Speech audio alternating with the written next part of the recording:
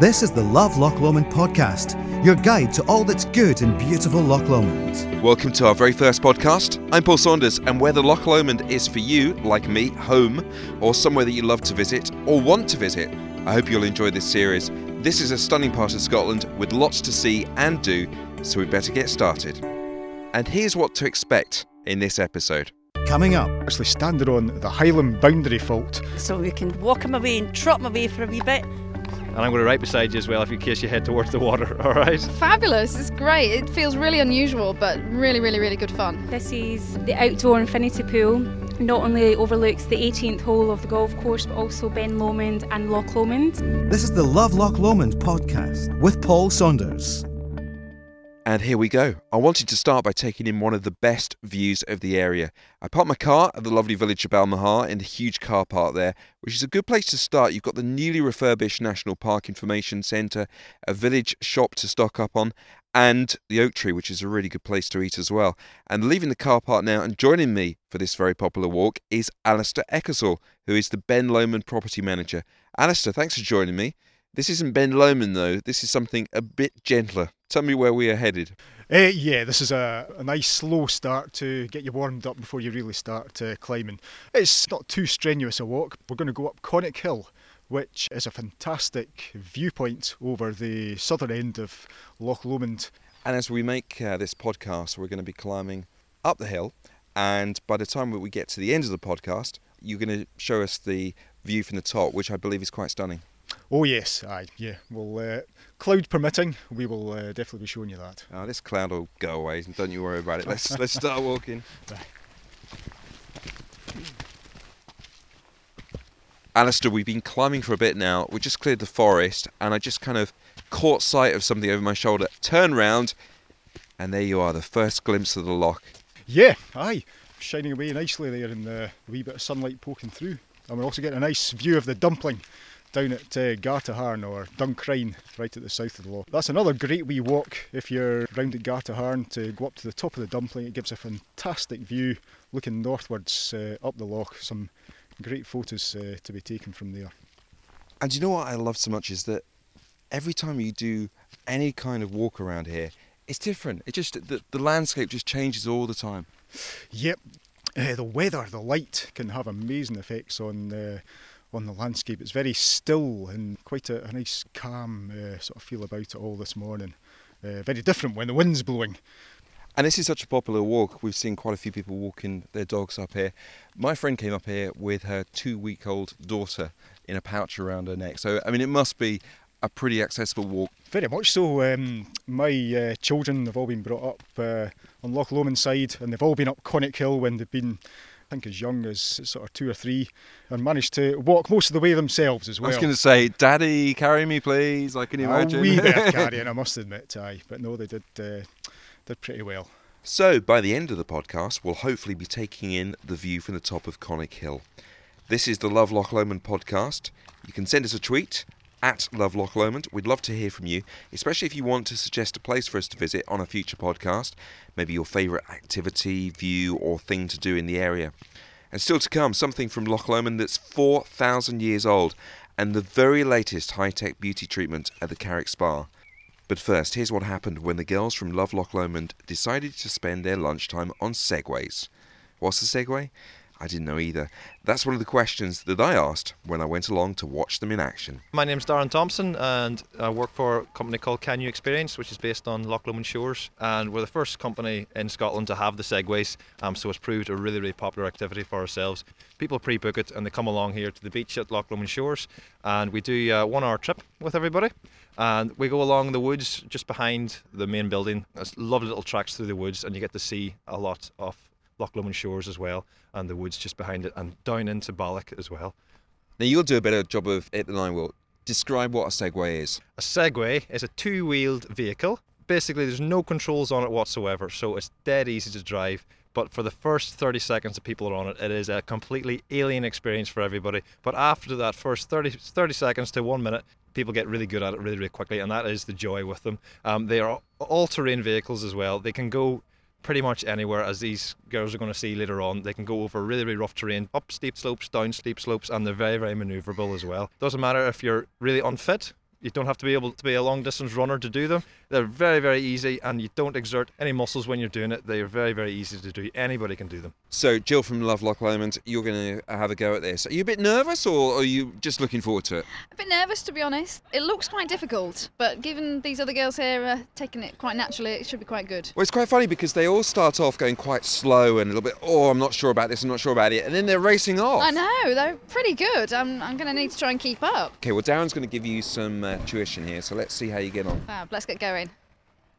Okay, so you just stand on one foot at a time. That's it. Perfect. Now, try to get your balance now. Try not to move forward or backwards. That's perfect. Now, in a moment, I'm going to get you to go forwards. So to go forwards, all you have to do is lean your weight onto your toes, okay? Then the Segway will start to move forward. When I start stop, I just want you to lean a little bit more weight on your heels, all right? And then keep the Segway completely still. To move left and right, all you have to do is move this centre bit left for left and right for right. So it's not like handlebars on a bicycle. You need to lean the whole thing one side to the other, okay? And I'm going to right beside you as well in case you head towards the water, all right? Okay, so we're just going to let you go now and just drive towards me. Lean those where you want to go. That's it. Good. Keep coming towards me. Perfect. That's good. Keep it coming. Well done. All right for not having much. Right. Fabulous. It's great. It feels really unusual, but really, really, really good fun. It just seemed to click. It just seemed to be a moment where you just went, yeah, I know what I'm doing. I think that's it. It's just all about getting the right balance and just rolling with it, to be honest. Now, one of these would be really good to get to the shops, wouldn't it? It would be fabulous. And maybe you could just hang your shopping off the handlebars as well. For Loch Lomond, Strathendrick, Western Bartonshire, and the Clyde Sea Lochs, this is the Love Loch Lomond podcast. And you can find out more information about Segways on lovelochlomond.com. And right now I'm climbing Conic Hill with Alistair Ecclesall. He's the property manager for Ben Lomond, which is looked after by the National Trust. Alistair, this is a really good accessible climb, but it's the mountain that you're responsible for, Ben Lomond, the one that dominates this area. Even in Glasgow it's visible on the skyline. It's so majestic and much loved. I think it's a great place, yeah. It's a very popular hill. We get about 30,000 people a year walking up and down Ben Lomond. And for some people that's off-putting, the fact that it's so busy. But the thing is, as soon as you step off the paths onto the wider hillside, you could be anywhere in the Highlands. It's got as much going for it as any other place you could go to. But the fact that it is so popular is because it's very close to Glasgow, Stirling, where a lot of folks live. Yeah, it's not the most challenging hill, it's a bit of a slog, but when you get there, the rewards are absolutely fantastic. The views from the top, you're getting the billowing mountains to the north. You can see right out to Arran, to Mull, the Paps of Jura, all the sort of islands in the west, and then swinging out to the east. It must be one of the few places in the country that you can see the sea on both sides of Scotland. It needs a clear day, but on a clear day we can see the Forth estuary opening out just beyond the Forth bridges, and of course out to the west there's clear views out over the Kyles of Bute and all the sea there. And you've got the job of looking after it. What does that involve? What our role is on Ben Lomond is trying to minimise the impact that we as people have on the hill landscape. And it's not just the people that are visiting Ben Lomond to sort of enjoy the views. It's also a working landscape as well, with farming ongoing, and part of our role is working with the farming interests to try and get a better balance between the grazing use of the hill so it can continue to support local livelihoods, but also to make sure that nature has its rightful place on the hill as well. We'd better continue our walk up this hill, and as we slog it up, my mind is drawn back to the people sitting in the infinity pool at the Carrick Spa, who themselves have got a good view of Ben Lomond, as I found out when I paid them a visit. My name is Kerry Witkowski. My role here at the Carrick Spa is spa manager. This is the outdoor infinity pool. Not only overlooks the 18th hole of the golf course, but also Ben Lomond and Loch Lomond. I'm just trying to take all this in. It just looks absolutely spectacular. What a view. You can sit in that pool. There is Loch Lomond. This pool is busy all year round. The scenery changes with the weather as well. So, you know, even if it's snowing, if it's sunny, if it's raining, there's always someone in the pool. And you literally can sit up here for hours and get totally lost. And is that what people do? Yes. Yep, absolutely. Time now to leave this wonderful view and head downstairs, where you've got a brand new treatment to show us. So this is the Carrick Rain Shower Massage. I'm going to start off doing a full body exfoliation. So we'll start off getting the circulation moving, getting the blood pumping around the body. We'll then apply a silk balm, which is a lovely nourishing mask for the body. As the mask hits the body temperature, it reaches melting point, is massaged into the body, leaving a lovely, deep, nourishing feeling to the skin. So we've got this quite amazing table. Just describe this for me. Well, the Vichy shower beds, all reclaimed timber. We had these imported from Australia, so very unique beds to the UK. And the noise that we can hear above, that's the jets. I think there's like a dozen jets here. Yes, that's right. We use the water jets to remove the lovely silk balm from the body.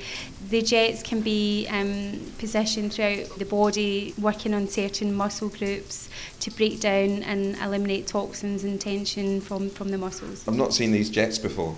Yeah, very unique treatment, very unusual to see the Vichy shower in the UK. So we're leaving the treatment room and we're on to the rest and relaxation area, which I guess is just so important once you've had a treatment. Yes, absolutely. Part of our guest journey after all treatments is the therapist will take the guest into the relaxation room. They would lay down a bed and they would just relax for as long as they wish. They'd be given water and also a treatment booster. The treatment booster is it's seasonal, so at the moment, after all treatments, you will receive a shot of ginger tea and a granola bar. All sounds very good. Sounds very healthy. Absolutely, yes. Not undo the good work that you just had done. Of course not. I guess we're getting a lot of local people for spa days and people travelling to the area. Absolutely, yes. Spa days range anywhere from Glasgow, Edinburgh, Aberdeen, even as far as Newcastle, the north of England. Hotel guests could be from anywhere all over the world. Just amazing facilities here, Kerry, and thank you very much for showing me around. Oh, thank you. Tweet us at Love Loch Lomond. This is Paul Saunders with quite a steady but enjoyable climb up Conic Hill. It's a really good walk, and if you fancy doing it, you just head for the beautiful village of Balmahar on the east side of the loch, just past Drimmen, park in the free car park, and then just head to the far end of that, and you're away. I am promised a superb view at the top, and we're getting close now. Alistair, you brought some ancient treasure with you, which I'm really looking forward to seeing. But before you show me it, can you tell me about the history trail that you run around Ben Lomond? Yeah, that's right. The Ardess Hidden History Trail, we call it. It starts from our work base at Ardess Lodge, which is about half a mile's walk on from the Rowerdenning car park. So very easy to get to. We've got leaflets in a dispenser at the lodge that you can pick up, but the trail takes you for about a mile. A very low level loop around some of our woodlands, and it links up some of the sites that we've found in the course of our work over the last few years. And I can't believe the age of this piece of treasure that you brought with you. Tell me what it is. Yeah, well, this is a flint arrowhead shaped painstakingly by somebody over 4,000 years ago and found up at Rowerdenning on East Loch Lomond side a few years ago.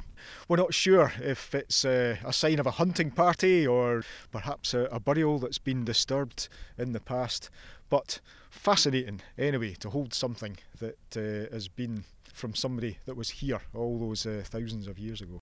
This is perfect timing. We had a layer of cloud. It's just completely moved away. So we've got a really, really good view now. We're getting closer to the top of Conic Hill, and I'm really looking forward to the ultimate view right at the top.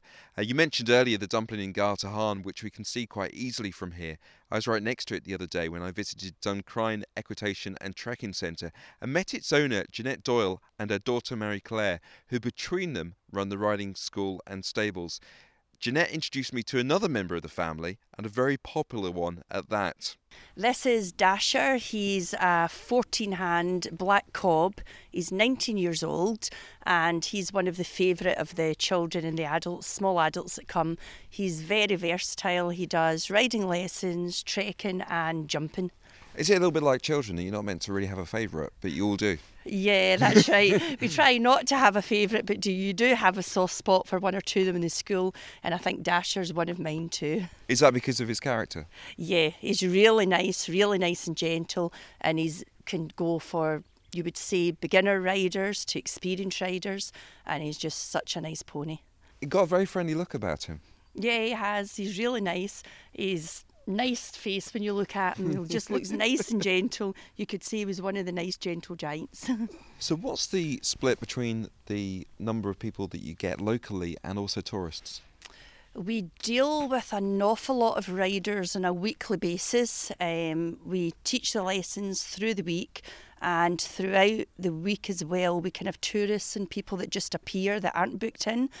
I think it would depend on the season. From about Easter onwards, we can have an awful lot of tourists, maybe more than our regular riders at some point throughout the week. If I was a tourist and I was coming along and I wanted to have a ride here, where would I end up going? Probably if you were a beginner rider, someone that had never ridden before, or someone that didn't want to do anything too fast, we would start them off in the riding school just for about 10 minutes, and then we go up along the driveway and across the fields, which we have a big trekking path we go out on. And then if they're all right on the pony or the small horse, we go up onto the back roads to have a nice trot round the roads.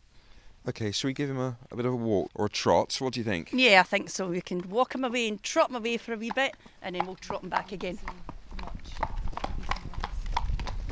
And this is Marie-Claire, Jeanette's daughter, and you had to love it, didn't you, really? You had to love horses. Yeah, well, I kind of started it off. It was my fault, really. Mum and Dad knew nothing about them, so I started when I was 4, riding elsewhere, and then we moved here in 92 with 1 horse and 1 pony, and it's kind of grown from there. I was going to say, you're not untypical daughters, and I've got one myself that's going to be doing this, saying, I want a pony.